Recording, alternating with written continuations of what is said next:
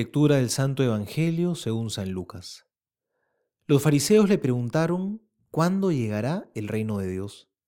Él les respondió, el reino de Dios no viene ostensiblemente, y no se podrá decir está aquí o está allí, porque el reino de Dios está entre ustedes.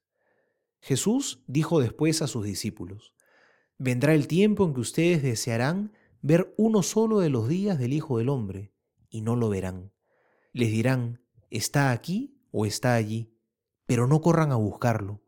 Como el relámpago brilla de un extremo al otro del cielo, así será el Hijo del Hombre cuando llegue su día.